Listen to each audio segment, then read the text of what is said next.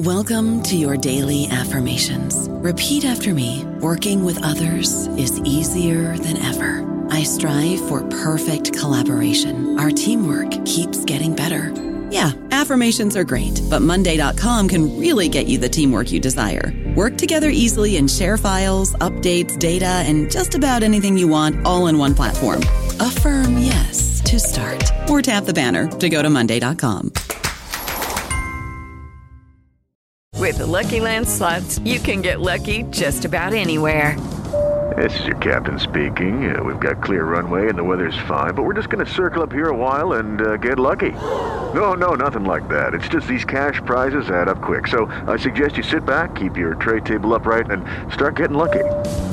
Play for free at LuckyLandSlots.com. Are you feeling lucky? No purchase necessary. Void where prohibited by law. 18+ terms and conditions apply. See website for details.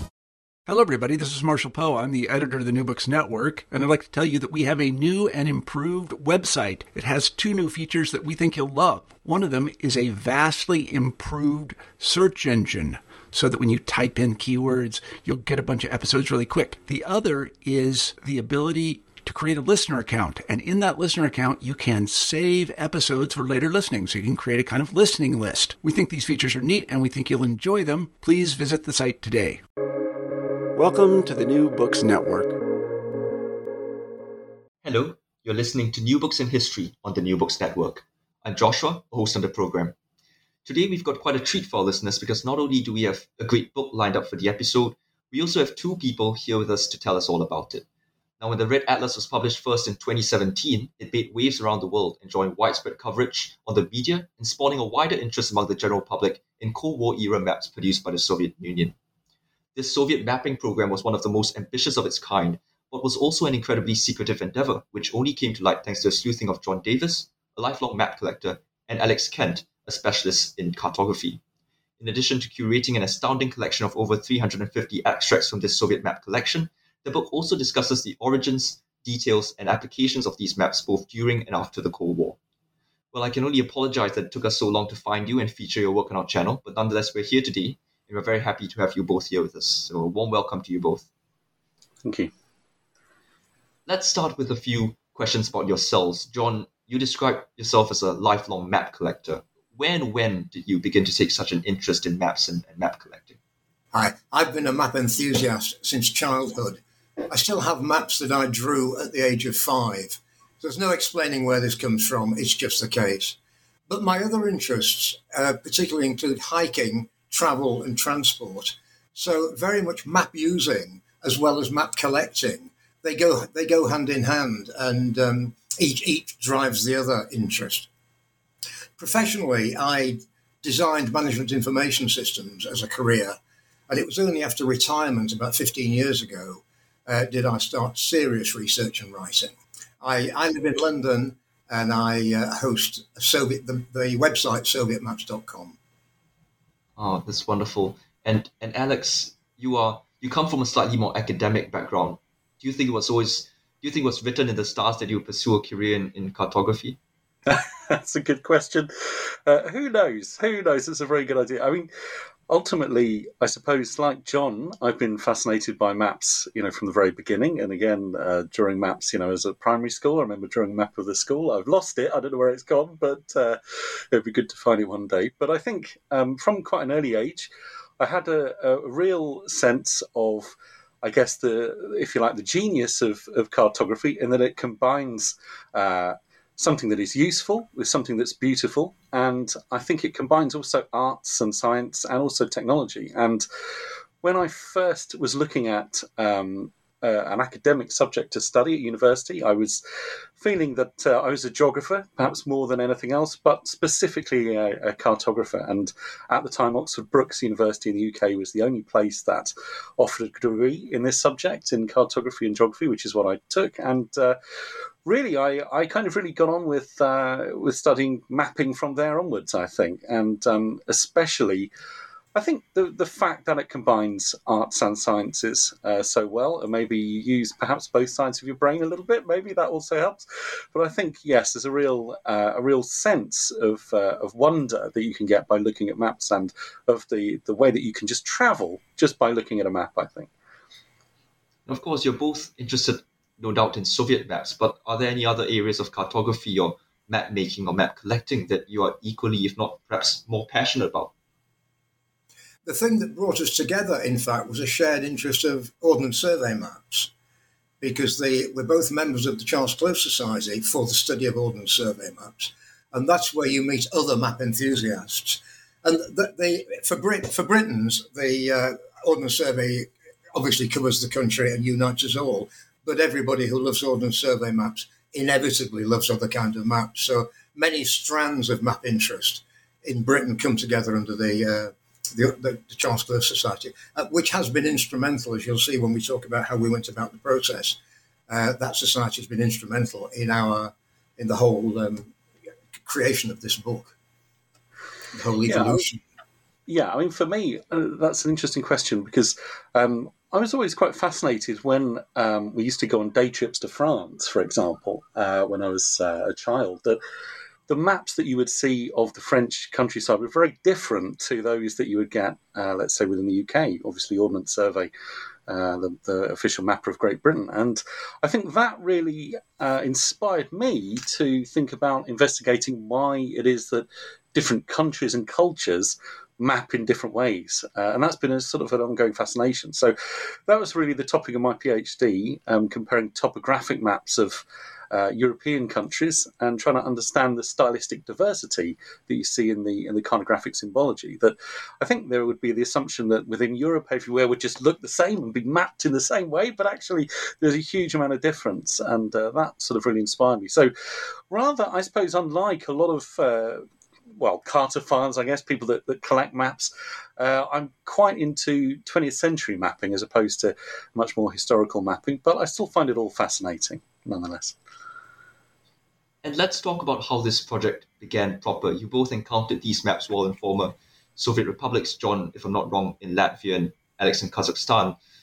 Talk us through how that happened, how you first encountered these maps. Okay, yeah, I'll just start with a bit of prehistory, as we'll call it. On the collapse of the USSR, these previously unknown secret maps were acquired by a Latvian map publisher, and he showed them at the 1993 Cologne Book Fair. That was the first time anybody in the West had any awareness of these. And following that, copies were bought by various British libraries and at least one British map dealer. But I personally didn't know anything about it at that time. My discovery didn't come until the early 2000s, when I was in Latvia and I saw them on sale in that very Latvian map shop. So I started collecting and researching them then on my trips to Latvia. And by 2005, I started publishing articles in Sheetlines. Sheetlines is the journal of the Charles Close Society for the Study of Ordnance Survey Maps. The journal comes out 3 times a year and covers a range of mapping interests. And I wrote two articles in that. And then at the same time, I started the website sovietmaps.com. In 2006, I organised a Charles Close Society visit to Latvia to learn more about them, to meet them, to see the factory where they've been produced and meet the people who discovered them and liberated them. And Alex, who'd had his own separate journey up to that point, joined this trip. We instantly clicked and realised that from then on, we would share our knowledge and share our research. It was a very happy meeting and a very happy combination of very different talents, but it's been successful. Alex, you have your own version of that. Yeah, I guess as you say, my journey was a slightly different one, and funny enough, it culminated in that trip to Latvia, which was a real eye-opener. But for me, it all really started in 2001 when I went to Kazakhstan for a trekking holiday with my then girlfriend, and we sort of, in one way or another, sort of got a tip-off, basically, that while we were in Kazakhstan, staying in Almaty, that we ought to have a look at a map shop that was there. And so we got away to this, had a look, and I can only describe really what I found was a sort of Aladdin's cave of Soviet maps. And of course, this was really the first time that I'd seen them. So again, this was 2001, and I noticed that actually before too long, my Cyrillic was a little bit rusty. It still is not that fantastic, but I noticed that there were these maps of places like Salt Lake City and New York, and I thought, what was the Soviet Union doing mapping these places in such high levels of detail? So I thought this was really quite interesting, and I came away really from that map shop with as many maps as I could carry, which wasn't a huge amount, and really then continued working on my PhD. But it was not until I saw John's articles in Sheetlines on the mapping of Britain by the Soviet Union that I thought, actually there is something in this that maybe does need to be discovered. And I think one of the great things about getting together with John is that actually we realised that we were looking at this same huge mapping enterprise, but from different angles. John looking at it from the Latvian angle, from the city plans, and myself looking at it from the Kazakhstan perspective, if you like, through these topographic maps. So actually, yes, we discovered fairly early on that we were sort of sitting on top of something pretty groundbreaking as a story, and really that merited further investigation. So that's kind of what we did. And we're both very enthusiastic individuals, and I think we kind of spur each other on in terms of that enthusiasm. So yes, it has been a very, very fruitful and fantastic collaboration. It's a beautiful story. You talk about how you both approach these maps from different perspectives, and it reminds me that you're both from slightly different professional and personal backgrounds, and surely that sort of shapes the set of skills and the repertoires of experience that you each bring to the table. Have such differences shaped the way you've approached the subject matter as a team? Yeah, inevitably.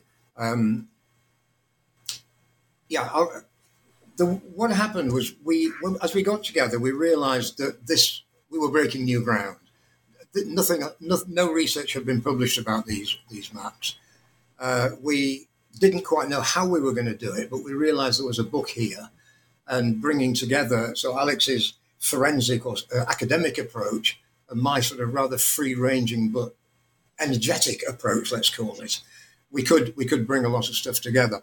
We approached numerous British publishers, and of course publishers are inundated with proposals and offers and manuscripts and so on.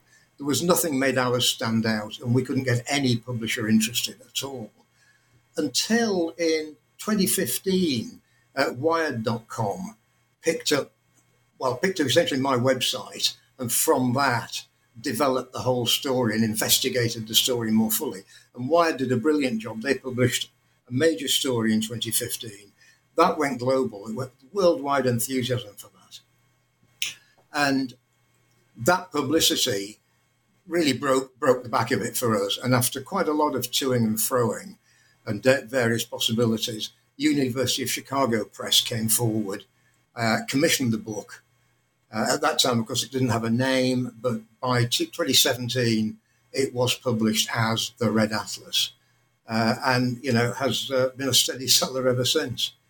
So that's the story of how the book came to be. Alex, you have something to add on that? Yeah, I do. I think what is very interesting as that question, our different approaches, and I think that's one reason why this has been a very successful collaboration, because there are different skills and talents that we both bring to this project. And I think one thing that John is he's being very modest, but one thing that he's very, very good at is the level of knowledge he has of Ordnance Survey mapping and the ability to compare in fantastic detail the Soviet mapping with the Ordnance Survey mapping. So that sort of real kind of detective-styled approach of trying to see, for example, how different sources were put together and that sort of thing, really, I think, has been the kind of the foundation of a lot of the work that we've done. I guess what I bring and what I'm quite interested in is the wider stories of geopolitics. So thinking about how these maps fit into that wider political story of the Soviet Union and what they were trying to achieve, and also from a cartographic background, looking at what the significance of the maps is in terms of their design, and really this whole question of overcoming the problem, which is what they were doing, or meeting the challenges, let's say, of mapping the globe, and how you devise and develop symbology, cartographic symbology, to effectively map any particular habitat on the Earth and ensure that that's communicated effectively to the user. So that's sort of wider fitting in of where these maps align, if you like, to cartographic theory and also to geopolitics. That's something that I like to bring in. But yes, in a way, I think it's that's one of the reasons why there's a very good set of angles and skills that we bring to this. It's wonderful, and we'll get to talk in detail about your conclusions, but I was wondering, just when you first encountered these maps, what was your initial reaction? Was it sort of awe? Was there a tinge of fear that comes with the realization that at the very height of the Cold War, the people whom you perceived to be, the enemy, they knew where you lived, they knew your street, your city in such detail? Yeah, the reaction was astonishment, amazement, and fascination. All of those things. You encounter something which is at the same time familiar and totally unfamiliar. You can recognize the terrain from looking at a map, but all the names are in Cyrillic. Where on earth is this place? Gosh, it's my house. It's amazing. And why on earth was that done? So immediately the questions come pouring into your head as soon as you saw them. It was an irresistible topic as soon as you realized the extent of, because any map you look at, this wasn't a one-off. This is part of a huge comprehensive scheme. So that made it, a massive undertaking. And you just had to get under the skin of it. You just had to start digging and see. We encountered, of course, many, many difficulties along the way. So I'll just talk a little bit about that. The most obvious difficulty was the complete unavailability of anybody who had in any way been associated with the production of these maps. I mean, partly, of course, because of massive secrecy in the Soviet Union, or ex-Soviet Union, Russian Federation, but it carries forward. And, of course, also because of the age, the time. These maps were being made in the 1950s, 60s, 70s. People involved would have retired or died, but anyway weren't going to say anything. So you'd no access to the sources. The language barrier was another major problem. Neither of us is a Russian speaker. We can struggle with the Cyrillic, and there's things like Google Translate around, but nonetheless, that certainly puts a barrier. It makes it much slower to study anything and deal with it. So the approach we took was to say, the evidence we have is the map itself. Let's look at each map we've got and derive as much as possible information from that map as to which might betray its source. Let's look at anything which gives any hints to where the information on this map came from. Was it copied from a local map? Was it done from a spy satellite? How was it done? And so very forensically, in very great detail, we looked at every map we could get our hands on and examined in close detail this piece of road or this little building here. How did they know about that? The name of this park or the name of this suburb, how do they know that? And gradually we saw patterns, and we gradually began to build up our theories of how these maps were done. And then, further information would challenge that theory or confirm it. So bit by bit, comparing the Soviet maps against anything else we could find, essentially maps, guidebooks, directories, anything you could find, we deduced what the compilers were working from. We also had another benefit was our Latvian contacts. By then, we'd shared with the people in Latvia from whom we'd acquired the maps what we were doing, and they were extremely helpful. They had a little bit of first-hand knowledge in various aspects that was helpful to us. And the third angle that was extremely helpful was the response to the Wired story, where people who had also, like us, acquired these maps, but had used them professionally for scientific or exploratory purposes around the world. We got some astonishing stories, and we repeat them in the book. Alex, you probably want to add something. Thanks. Yeah, I think I don't think I'll ever really forget finding those first maps for the first time that I saw. I think again that sense of bewilderment, really, and I think what in a way that sort of characterises your whole impression of this Soviet mapping project, because you are blown away by the detail in which these places were mapped.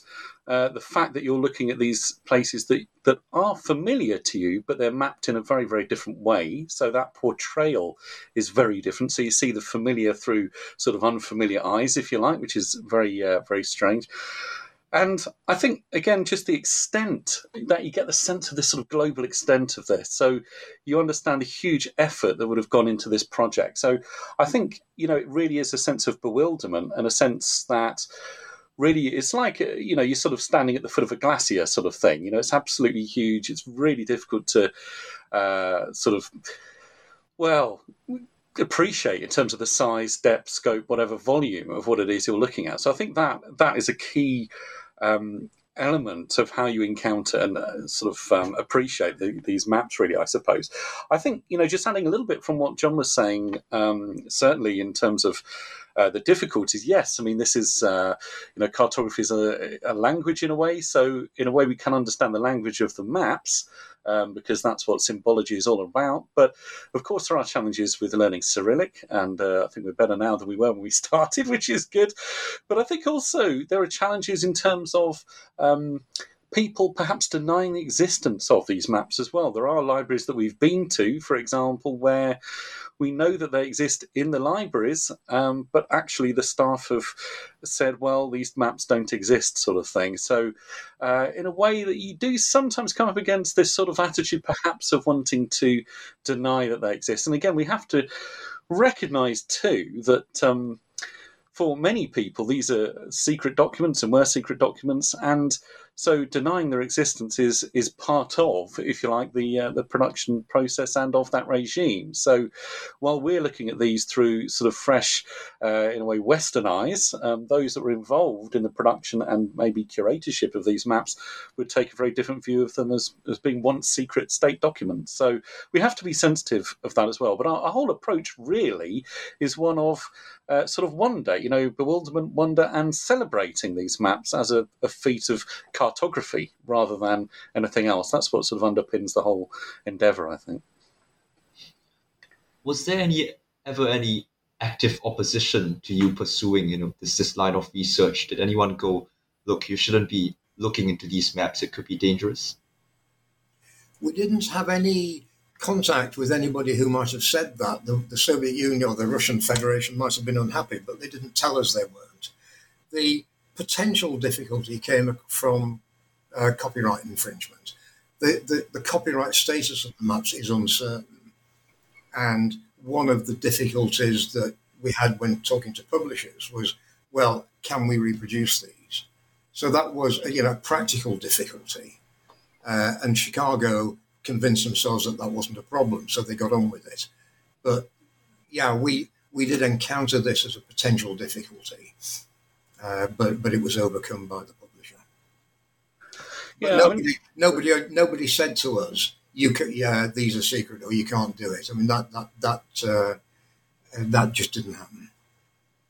Yeah, I think one of the perhaps interesting encounters we had is when we presented a talk on these maps for the first time at the International Conference on the History of Cartography in Moscow in 2011 at, I think it's Pashkov House, just by the Kremlin. And of course, at this time, this is well before the Red Atlas, and when John and I were starting to pull together our major findings, really.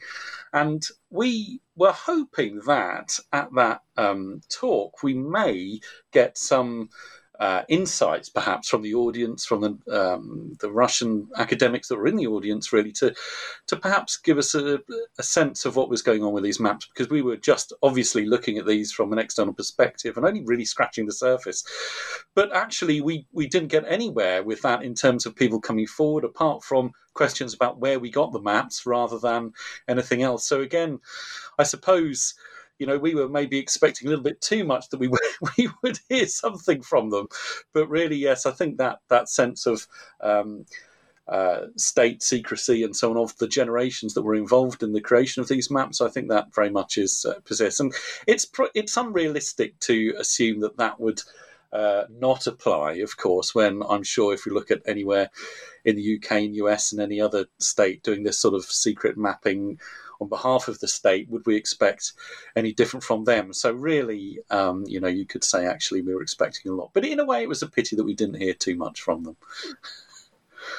Well, a lot's been said about these interesting maps, how you encountered them, the sort of trouble they've brought you, but we haven't quite delved into the finer details of this ambitious mapping project. Could we perhaps just begin by discussing the history of Soviet and Russian cartographic tradition and how that influenced the creation of this mapping program?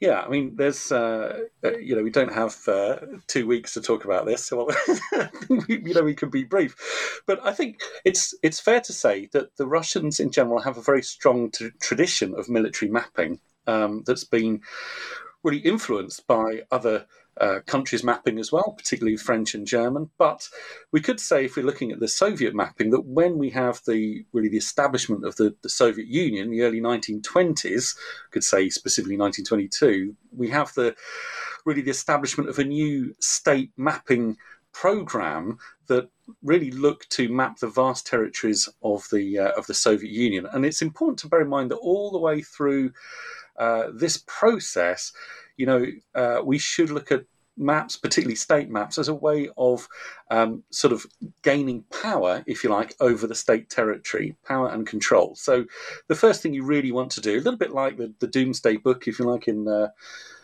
William I's time in 1066 and so on until 86, is really to sort of get an inventory of what actually is within the state. And I think that's important to bear in mind. So the Soviet Union embarked on a huge map-making initiative, topographic map-making. This is before World War II, of course, effectively to ensure that the resources of the state could be brought under control, but also to support infrastructure development, all sorts of building projects and so on. But I think that the key thing to bear in mind is that when we got to World War II, the Soviet Union felt that it was pretty much undermined in terms of the mapping capability coming up against the Germans. So you might remember the Germans invaded Russia, Operation Barbarossa, of course, in 1941, and effectively then that kind of kick-started, if you like, the new Soviet mapping project, really, even though slightly before that it got going 1940. And that really then led to not only an increased detail and intention in terms of the level of mapping and detailed mapping, but also more critically in terms of the mapping of cities and how you conduct urban combat and urban warfare, which was, of course, pretty rife in the Eastern Front, as we called it. So the creation of the Soviet plan of Berlin, really in response to the German plan of Moscow, if you like, looking towards this drive the counteroffensive all the way back to Berlin at the end of World War II, that's really where a lot of the Soviet mapping ideology comes from, I think. And effectively, from that period onwards, we, of course, had Stalin in control. The idea then to really expand not just the mapping of the Soviet Union, which was completed 1 to 100,000 scale in the 1950s, but also to expand that to other territories in Western Europe and beyond. We do know that there was some mapping of Western Europe before World War II, but as a global endeavour, a global initiative, we start to see city plans, for example, of cities in Iran towards the end of the 1940s, and even within Britain by the time we got to the 1950s.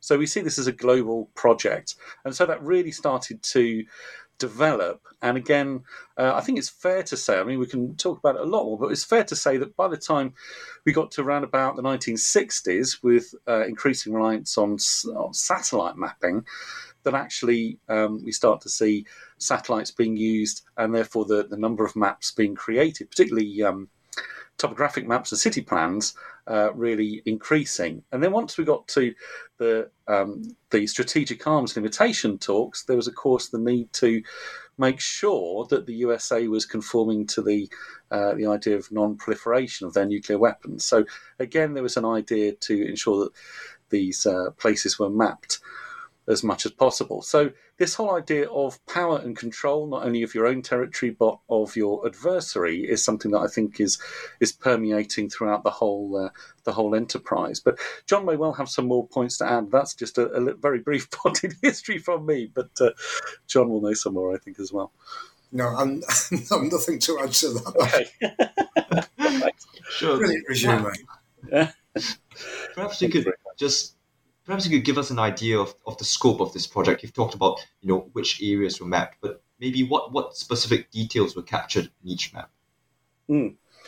Yeah, I think that's, again, maybe one of the hardest things to grasp, perhaps, when we're just listening to what this all means as opposed to seeing in front of us. But I think the key thing to bear in mind is that certainly if you look at, say, the city plans, so these were about 2,000 cities, or 2,500 now, we know cities around the world that were mapped in a high level of detail. So that would include the terrain, it would include the roads, street names as well where applicable, and of course things like hydrology and the vegetation cover.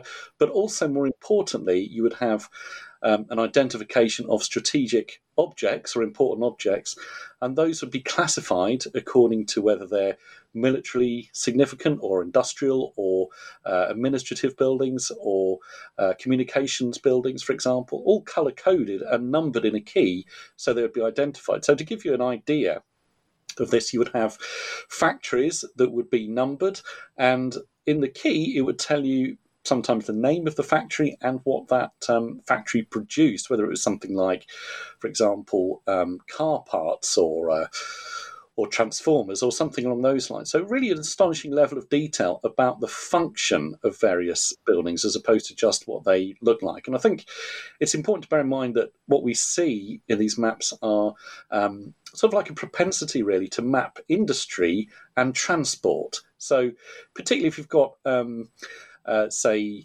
disused railways and sometimes disused mines and tram lines, that sort of thing. Sometimes you see these appear on these maps long after they've actually fallen out of use. So there's a lot of detail that you would get that you wouldn't actually sometimes find on, let's say, Ordnance Survey mapping that we have in the UK or Great Britain. So actually they can be a very useful resource in themselves for a lot of this detail. So that'll give you a bit of an idea. John has been doing a lot of work in terms of comparing some of these buildings and the details that you can find in comparison with a native mapping. So he might have some views on what he's been doing with that. Yeah, I mean, I'll just point out, we talk about these maps as a sort of generic thing. There's many different kinds of these maps, as we're alluding to. The topographic series are a continuous coverage, and they pretty much span certainly the land surface of the world as far as we can see. And that's continuous coverage at probably 4 or 5 different scales, from 1 to 1 million down to about 1 to 100,000. Then you've got the city plans, which are at 1 to 25,000 or 1 to 10,000, and they centred on individual cities. And there must be at least 2,000 or 3,000 of these of different cities around the world. And they were done more than once. So this wasn't a one-off project. Then you've got things like aerial navigation maps, which are small scale of very large areas on different projections. So it's another whole map series. Then you've got the maps that they made for the civil authorities throughout the Soviet Union. So they couldn't use the military versions because there was too much information and there were coordinates. So then the whole mapping project, as far as USSR is concerned, is repeated with maps where the grid is stripped off. And then you've got a whole lot of special maps for different particular purposes. So the list of what's possible was an enormous list of maps. And of course, we just talk about the maps and we tend to be referring to many different sorts of things. The ones where we found the greatest interest, I think, are the ones that Alex was mainly referring to, the city plans, because they're at the largest scale and they're of intensive urban areas where there are, of course, much more information and there's much more activity going on and there's more published material that we can test against. But it is worth mentioning, I mean, this inventory must have been 2 or 3 million different maps. We'll never know how many. But, it's phenomenal. And then we've got the moon and outer space and the oceans. And, it's endless. We'll never know. I don't know about you, but I'm very busy and I don't have a lot of time to cook. That's why I subscribe to Factor. Eating better is easy with Factor's delicious, ready-to-eat meals. Every fresh, never frozen meal is chef-crafted, dietitian approved, and ready to go in just 2 minutes. You'll have over 35 different options to choose from every week, including Calorie Smart, Protein Plus, and Keto. These are 2-minute meals. Factor meals are ready to eat and heat, so there's no prepping, cooking, or cleanup needed. They're flexible for your schedule. Get as much or as little as you need by choosing your meals every week. Factor is the perfect solution if you're looking for fast, premium options with no cooking required. Sign up and save. We've done the math, and this is important. Factor is less expensive than takeout, and every meal is dietitian approved to be nutritious and delicious. Head to factormeals.com/NBN50 and use code NBN50 to get 50% off. That's code NBN50 at factormeals.com/NBN50 to get 50% off. Do you think you have any idea of what proportion of these maps are available in the public domain? Is it tiny? We know, we can tell the gaps because if we look just in a small scale, we can look at maps of Britain, the British city plans, and we have identified 100 different British cities. But some major British cities or towns are not, we don't have them. So they would obviously have been mapped. Whether we'll ever find them, it's pure chance really what has survived. The intention, on the collapse of the Soviet Union, the intention was that these would be destroyed or stored very securely and very secretly. It's accidental on the part of the authorities that they ever escaped at all. So only a relatively small amount of what was published has ever been discovered. And it's unlikely, unless there's some great openness or glasnost in the future, it's unlikely that they ever will be released. So we're working on really, hands tied behind our back or half one eye shut. We don't know. We don't know what we don't know. But we can tell from the things we do know. There's a hell of a lot we don't know. I mean, you say you're working with very little, but it still baffles me, the level of detail and the sheer breadth of cartographic knowledge that the Soviets sought to acquire. I mean, surely you have large cities like New York, London, Shanghai, but you also have small market towns. In your book, you mentioned Gainsborough in Lincolnshire. Even my home of Singapore was mapped, and it's so many miles away from. That's why we know that there is so many missing, because if you've done a map of Gainsborough or Dunfermline, relatively small, relatively insignificant economically, then you wouldn't have done them unless many more important places, major ports and industrial areas, had been mapped. And so maps, we don't have a map of Kingston on Hull. We don't have a map of Limerick or Cork. These are major places, very important places. They would have been done. So, we know there's a lot we don't know. And we also know for about 3 or 4 British cities, we have a version of the map in the 1970s and another map in the 1980s. Now, those ones we have are not very important places. Halifax is one of them. Luton is another. They're not major conurbations. So it's evident to us that this process, there's an awful lot was done, and it was done again, perhaps 10 years later, perhaps it was done 3 times, we don't know. So the little bits, it's tantalizing, the little glimpses we have of what we have and what you can deduce or reasonably deduce from that about the things that are missing. It's the iceberg. We don't know what's under the water. I want to loop back to something that Alex mentioned earlier about comparing British Ordnance Survey maps with these Soviet maps. And of course, this is something that you're both quite familiar with. In terms of both accuracy and in terms of details that were captured, how would you compare these two projects?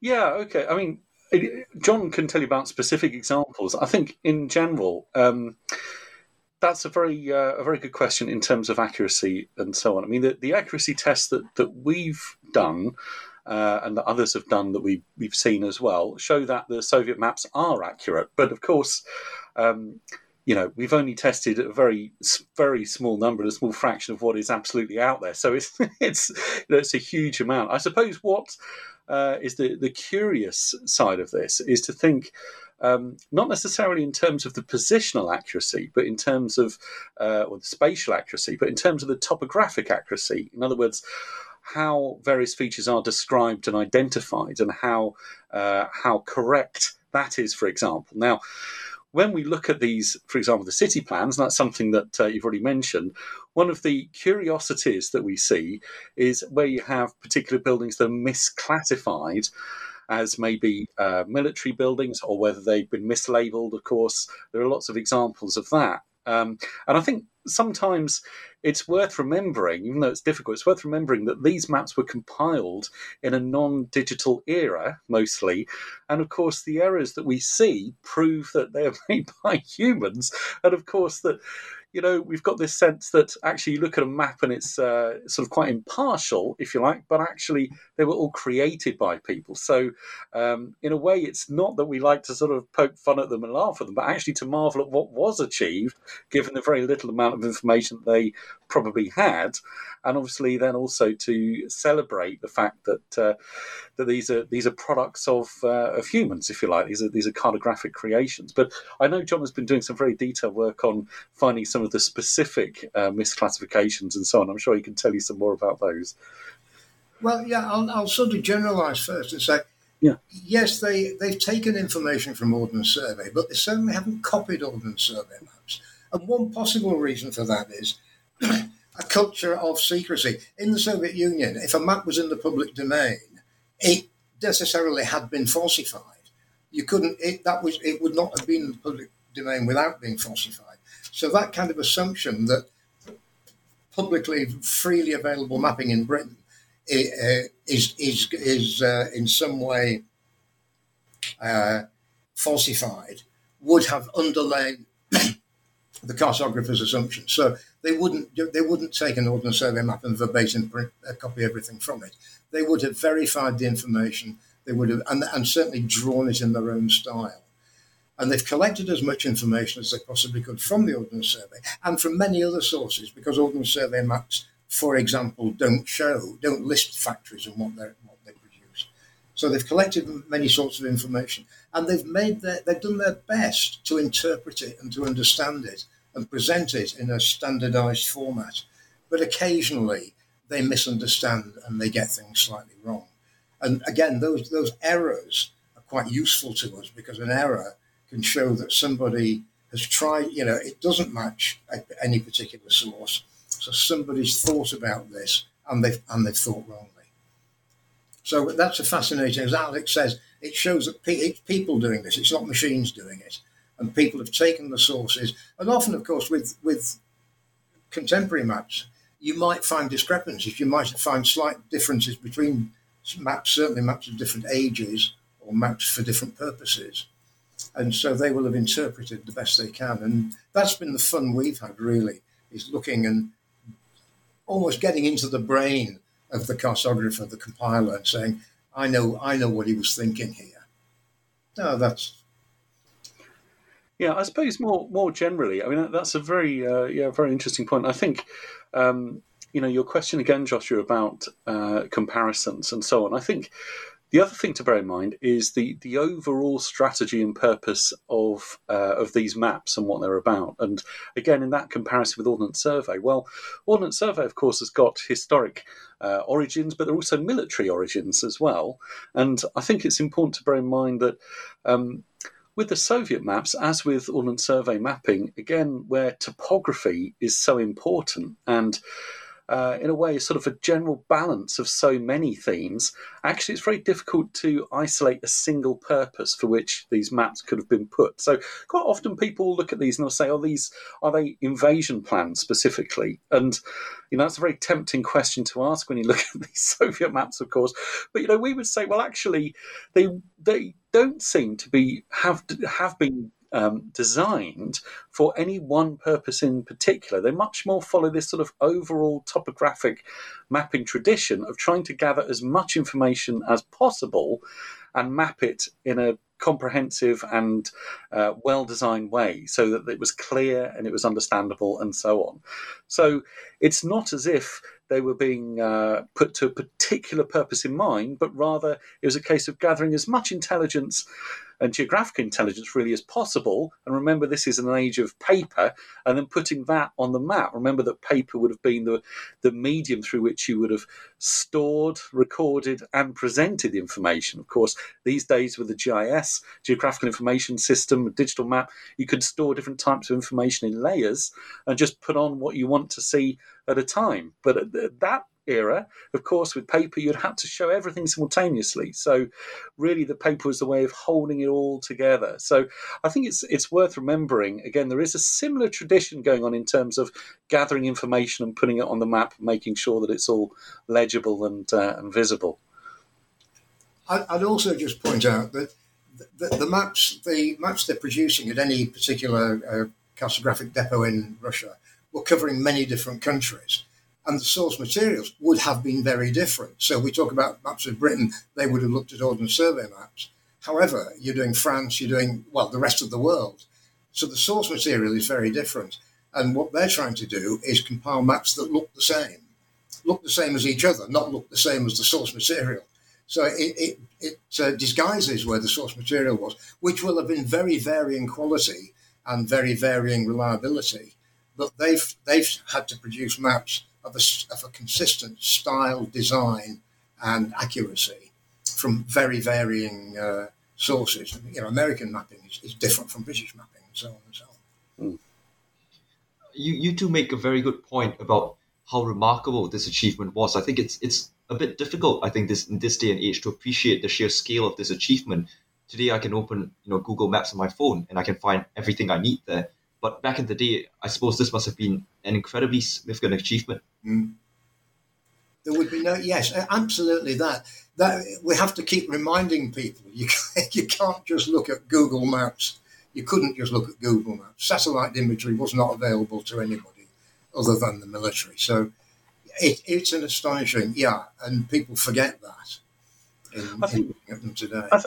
I think another illustration of that is if you look at, for example, a place relatively close to me, Dover in Kent, and the Soviet map of Dover, and you have a look at that map, and you compare it with the map that was made by the German army in terms of their invasion plans, the Planheft plans for invasion of Britain in World War II, and you have a look at the process and the approach that they took, which was effectively to take an Ordnance Survey plan of the town at 6 inches to the mile and then photographically enlarge it to a metric scale of 1 to 10,000 and then to annotate it with the various objects that they thought were strategically important, like barracks and so on.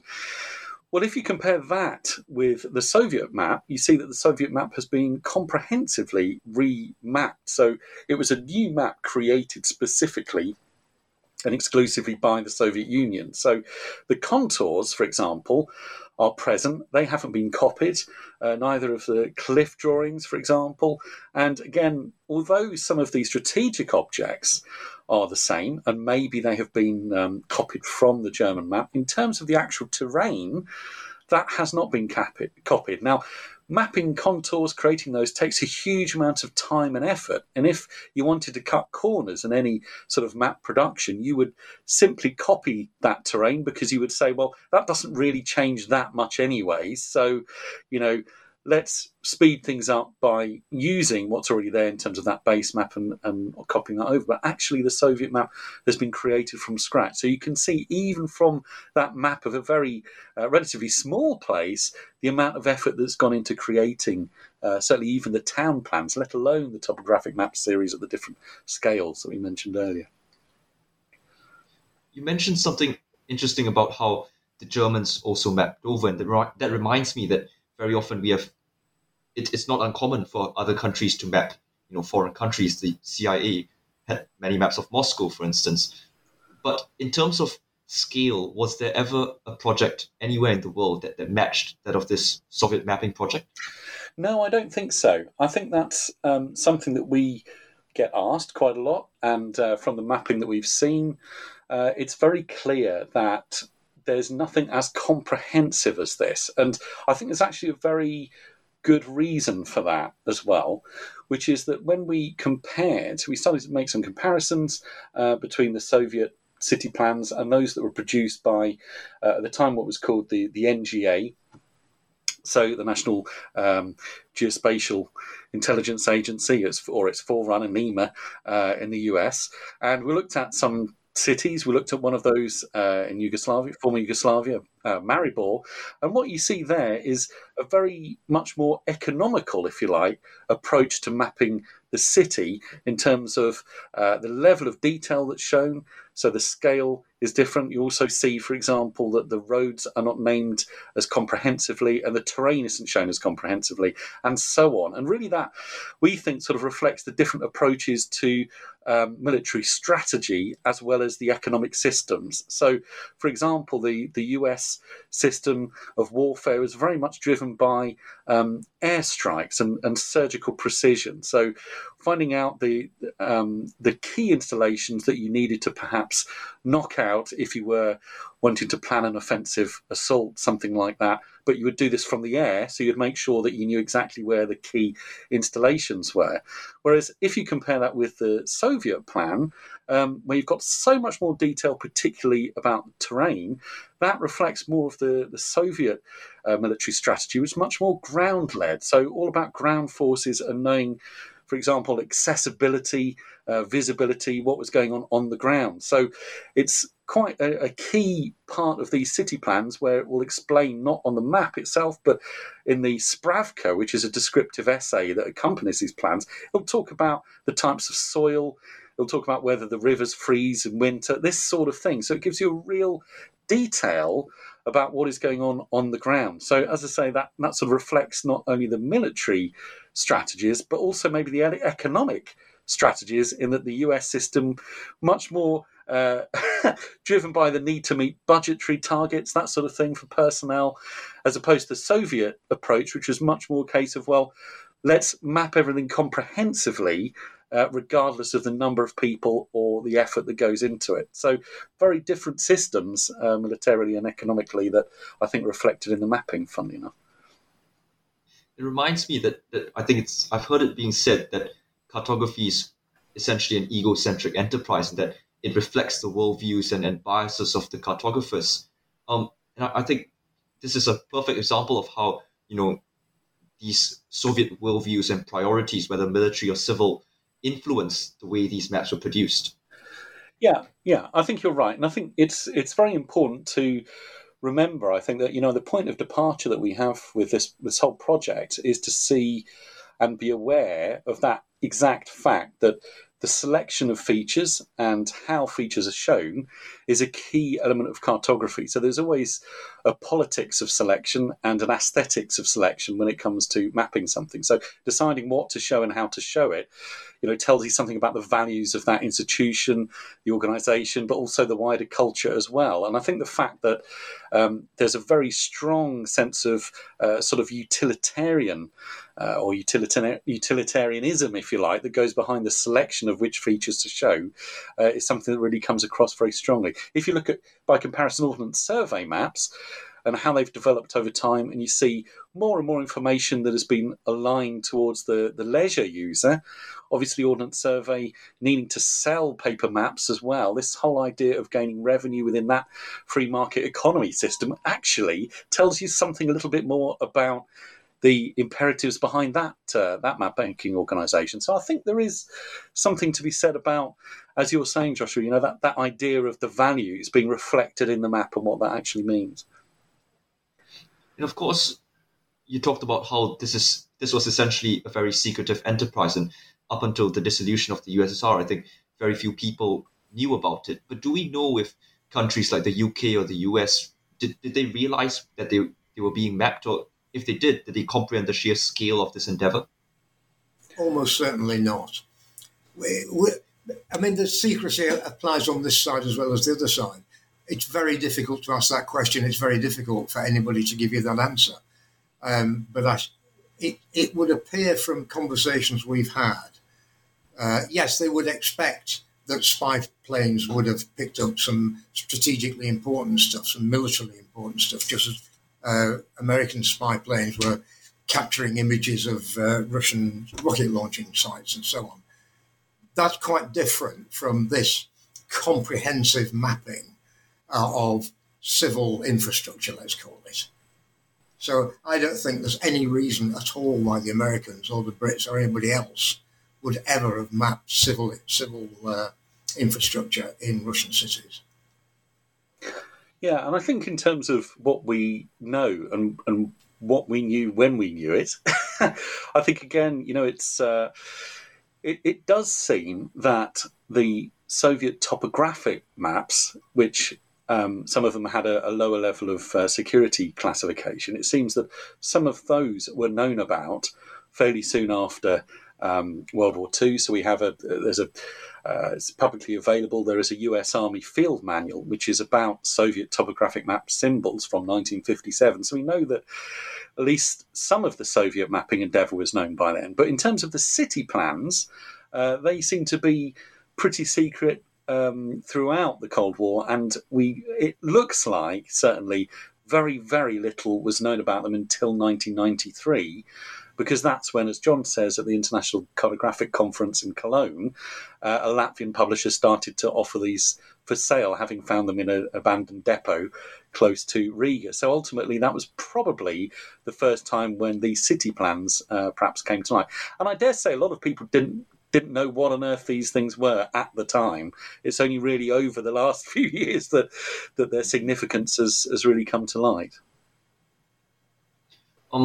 There's so many follow-up questions that I want to ask, but we have to keep it a bit compact. So in the interest of time, I've got one last theme that I want to talk about related to this book, and that's the idea of obtaining this information, because as you mentioned earlier, these maps have such great detail, and there's nothing comparable in terms of foreign intelligence, and surely they weren't just copying these maps that were already in circulation. So how did they obtain such information? Yeah, that's really, I think, the driving force behind the book is to examine. There's no simple answer. There's no single answer to that question at all. Multiplicity of sources is the only way to describe it.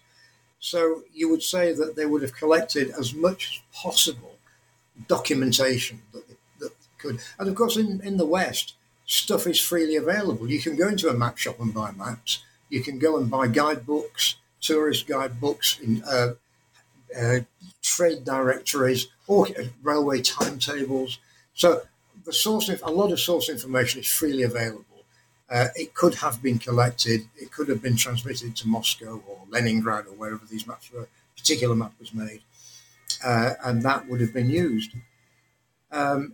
At the same time, the development of spy satellites started, so you've got then the possibility of aerial imagery, and you can detect on the maps things that could only have been done from the air because of a mistake, let's say, that a misinterpretation of something from the air.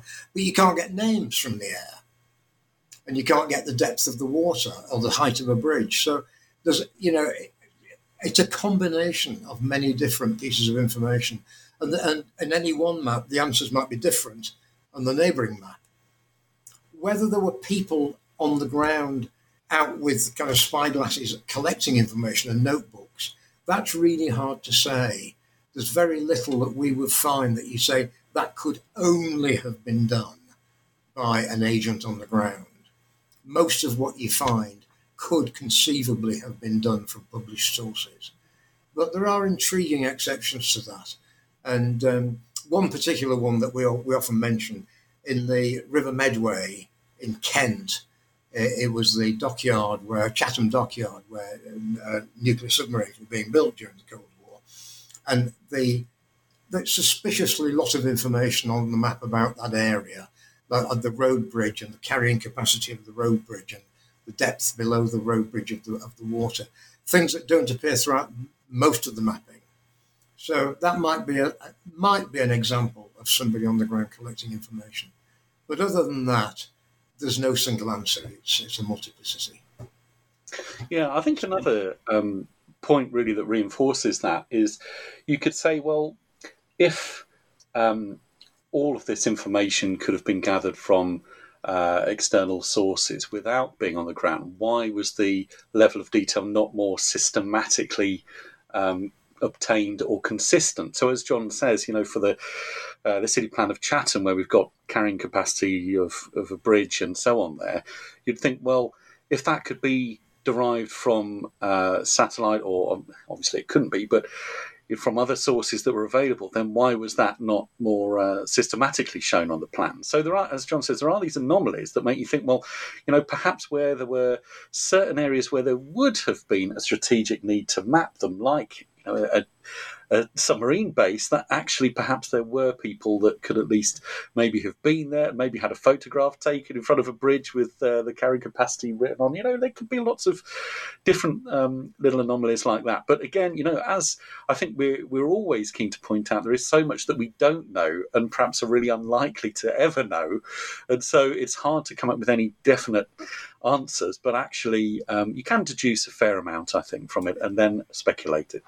We quote a nice story in the book from Sweden of a group of diplomats from the embassy who were out having a picnic one day. A group of them just happened to be adjacent to a naval base in Sweden, but there they were innocently picnicking. Well, so that sort of possibly embassy staff would visit places and collect information. Possibly also, of course, there were exchange visits. Remember, throughout the Cold War, I don't know, groups of workers, groups of teachers would go on exchange visits to Moscow or Leningrad, and they would host visits here. So informally, and probably without realising it, British people might have been saying things, or Russian visitors might have been collecting information, ostensibly innocently, but it's all grist to the mill. Again, you can't prove any of that, but you can speculate. The soft, let's call it soft information, kind of background stuff, and you think, well, maybe that's come from conversations, or maybe that would just be too hard to collect and collate. So we don't know. And you see this project began proper with Stalin, and I presume it ended with the dissolution of the USSR. What is its legacy in terms of the now Russian mapping project? Do we see its legacy being played out in the present day? Yeah, good question. I think the key thing to remember, and going back to what we were saying earlier, is how comprehensive this mapping project really was. And that means that actually, for a lot of places around the globe, particularly perhaps Central Asia, we've got detailed mapping of the terrain that actually is unmatched and unsurpassed by national mapping organisations themselves. So for a lot of the areas around the world that are more inaccessible, for example, or that don't have maybe the resources to conduct the level of survey that we might be used to, actually the Soviet mapping presents some really good base data that can be used. And we quote in the book some examples of this and how it's been used. And I suppose one of the most intriguing ones is the use of the Soviet maps, and certainly the digital elevation models, so the 3D terrain data that was derived from them, for use by the US Army in the invasion of Afghanistan in 2001. So it's very bizarre to sort of imagine that you've got a former adversary, if you like, using their data because it was deemed to be more superior than the data that the US Army had at the time, obviously. And there are lots of instances like that. I mentioned Central Asia, and another a key application there is archaeology and the use of the maps, because there's so much attention paid to the terrain and mapping the terrain that actually looking at, for example, burial mounds and other earthworks, that's something that is recorded on some of the topographic maps, the Soviet maps, and that means, of course, that you've got this fantastic resource that can be used. Another application would be physical geography, the detailed mapping of glaciers, of course, geomorphology as well. And as we already mentioned when we're talking about the continuity, if you like, on the map showing industry and disused railways, disused transportation, a lot of maps, of course, don't have that information, and that is another really useful resource in which or type of information in which the Soviet maps can provide a resource. So I think there's a huge legacy in terms of what was there historically, but also actually that can be used today as well. Another application would be humanitarian applications. If you've got, for example, disaster relief that needs to take place in an area after a natural hazard has struck, and perhaps, if we're thinking about Haiti and the Port-au-Prince earthquake, where the National Mapping Organization didn't have sufficient terrain information. Again, okay, we've got OpenStreetMap that was used, but ultimately, if we're talking about the mapping of terrain that takes, as I said earlier, a huge amount of time and effort, the Soviet mapping had that. It was something that was that comprehensive. So there are lots of applications that we can think of, I think. And from a historical perspective, how do you think the discovery of these maps can shape or have shaped the discourse surrounding the Cold War and the history of the USSR in general? Yeah, I think that's a really good question. I mean, something that I've been thinking about more recently is this whole idea, of course, of painting the Soviet Union as an economic, ideological, political failure. And we, a lot of Cold War histories tend to do that. But of course, that was really before this story came to light. And you see the huge effort that went into creating this global map that really surpassed everything else that, if you like, the West was producing at the time.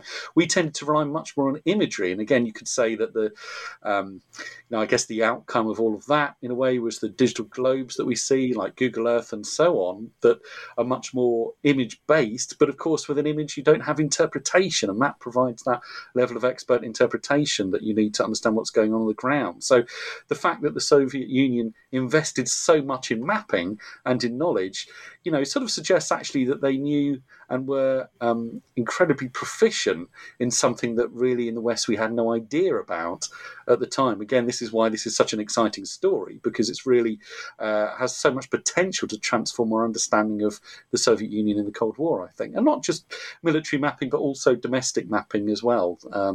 We tend to look at the Soviet mapping of towns and cities, of their own towns and cities, of course, in a very dim light because they were deliberately distorted and so on. But actually, there were a lot of maps that were produced for tourist purposes as well that we quite often tend to overlook for hikers and so on. So the story isn't quite so black and white as we might be led to believe, I think. I'll just also add, Alex talked about the quality. It's not just the quality of the information on the maps, it's the quality of the actual paper and the actual printing. Physically, as artifacts, they're on really good quality white paper, 12-colour printing to a very, very high degree of registration. And these were printed in huge numbers and transported across the nation. So the physicality of production and distribution is very impressive. And again, the stories of, the shelves in the shops were empty and the tractor production was falsified. But these maps, and this was only a tiny, tiny part of the military budget. So, the effort that's gone in and the quality that was achieved, not just of the data, but of the physicality of the piece of paper that was printed. It's astounding. I think that's a very, very important point because, again, we can look at this from a very sort of utilitarian perspective and from a cartographic perspective, but from the perspective of appreciating the maps as works of art, I mean, that is something as well that has almost universal appeal. I mean, John mentioned the quality of the paper and so on, and that also meant that the colours are particularly striking. And, of course, okay, we've already mentioned that you look at these places, these cities that are familiar, you see them in an unfamiliar way and so on. But that also means that the colour scheme that's used is particularly striking. It's very, I like to think it's sort of very much kind of socialist realist, very strong, positive, optimistic colours, that sort of thing.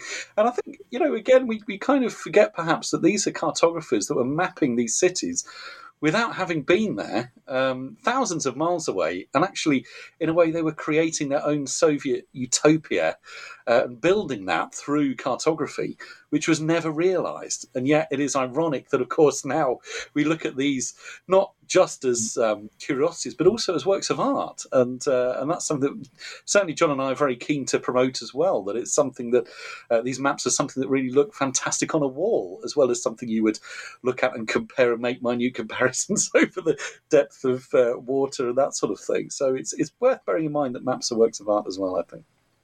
Absolutely right.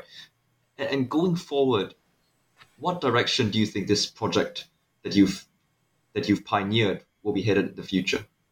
Well, I've got a couple of points to pull up on that one. We've alluded to the fact that there's non-cartographic information on the maps. The marginalia. Two very important pieces of marginalia are the list of important objects and spravka, or description. And we haven't really mined them so far. We've just accepted that that information's there. It takes a bit more effort to translate it and a bit more effort to kind of understand it. But I think there's a major work to be done in interpreting all that textual information that accompanies the maps and taking that one forward. And the other thing is what we've just been talking about from an artistic perspective. The Soviet realism, the use of colour, symbology, how they maximise information. I think we can do a lot, or we're planning to take forward. Looked at from an artistic perspective, looked at not as a scientific project, but an artistic project. And that, for me, is the two very exciting ways forward. Yeah, I think John's absolutely right. And of course, what we focused on really until now are the military maps and the topographic mapping and the city maps. But of course, it's very important to bear in mind, as John said much earlier on in the podcast, that actually the tourist maps as well are works of art in their own right, and often they're overlooked. So actually, I think there's a lot of work to do that we have, and certainly others as well, I'm sure, to really promote the breadth of the Soviet mapping enterprise. That it's comprehensive, certainly from the military perspective, but actually in terms of the broad range of documents and maps that are produced, that actually there is something about understanding, of course, what maps meant to that particular society. And I think actually also looking ahead, and how the mapping of the world that the Soviet Union engaged in, actually there's a lot that cartographers can learn from that, because actually the Soviet Union met and addressed particular challenges, difficult challenges of how you actually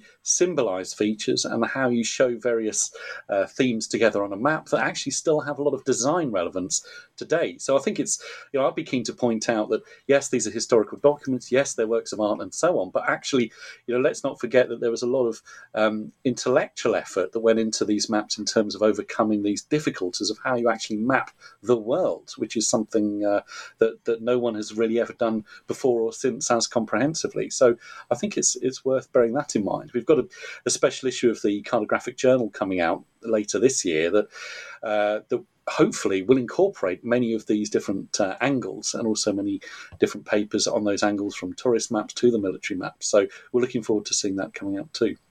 That's wonderful, and it's a very nice note to end on, positive outlook for the future of research into these maps. Well, before I end, I do have one final question that I pose to every guest that comes on this show, and feel free to take it in whichever order you decide. If you could interview anyone for their new book in history, who would that be? Yeah, I think a fantastic book that I've seen recently is Richard Overendon's Burning the Books, where he's talking about really the suppression of knowledge. So Richard Overendon's the Bodley's librarian, of course, at the Bodleian Libraries in Oxford, and I think he's brought a unique and fascinating perspective on how knowledge has been suppressed over time, and really what the implications of suppressing knowledge are in the future. And I think there are a lot of links between knowledge and mapping, of course, and obviously that link between knowledge and power. So I think there is a very clear association there. But yes, I think that would be an excellent author and book to interview.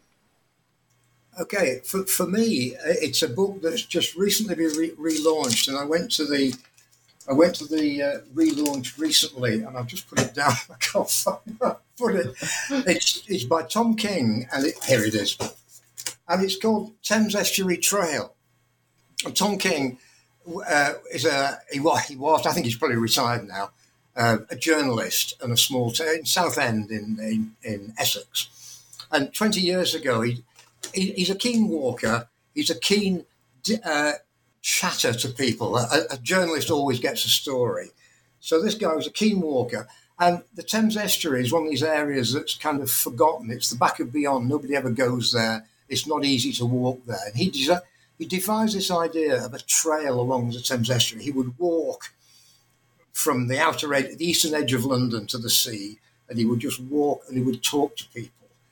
And he produced a really wonderful book. And that was about 20 years ago, and it's just been republished, and he's brought it up to date. And it's absolutely delightful in the way he just meets people, he gets a conversation, he gets a story out of them, and he relates it to where we are and what we're doing and what he can see. And he takes you along with him. So it's a delightful book. Tom, and what he's done this year to extend it, he's taken it right along the Kent coast. So we go all the way from the northern limits of the Thames Estuary in Shoebury-Ness to North Foreland on the North Kent coast. A lovely book. Wonderful, and surely a man after your own heart, John. Exactly. Being an avid hiker. And there's good news because, Alex, you mentioned Richard Overton's burning the books, and he was on New Books in History back in December last year. So if there are any listeners who aren't tired after listening to an hour and 15 minutes of us talking, you can head over to the podcast and give it a listen. Excellent. Brilliant. Well, thank you for joining us today, both of you, John and Alex. You've been an absolute pleasure as guests, and I really enjoyed our conversation. If there ever is a sequel to this book, or if there's anything you want to add, feel free to come back. We'd love to have you on to have a chat about it. Excellent. Thank you very much. It's been a pleasure. Thank you. Very enjoyable chat. Thanks, Joshua. Excellent. Thank you. Well, on that note, thanks for your time, and thank you for listening to this episode of New Books in History.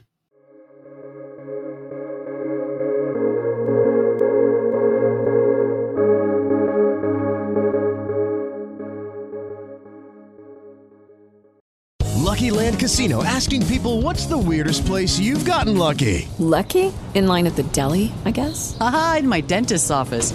More than once, actually. Do I have to say? Yes, you do. In the car before my kids' PTA meeting. Really? Yes. Excuse me, what's the weirdest place you've gotten lucky? I never win and tell. Well, there you have it. You can get lucky anywhere, playing at LuckyLandSlots.com. Play for free right now. Are you feeling lucky? No purchase necessary. Void where prohibited by law. 18+. Terms and conditions apply. See website for details.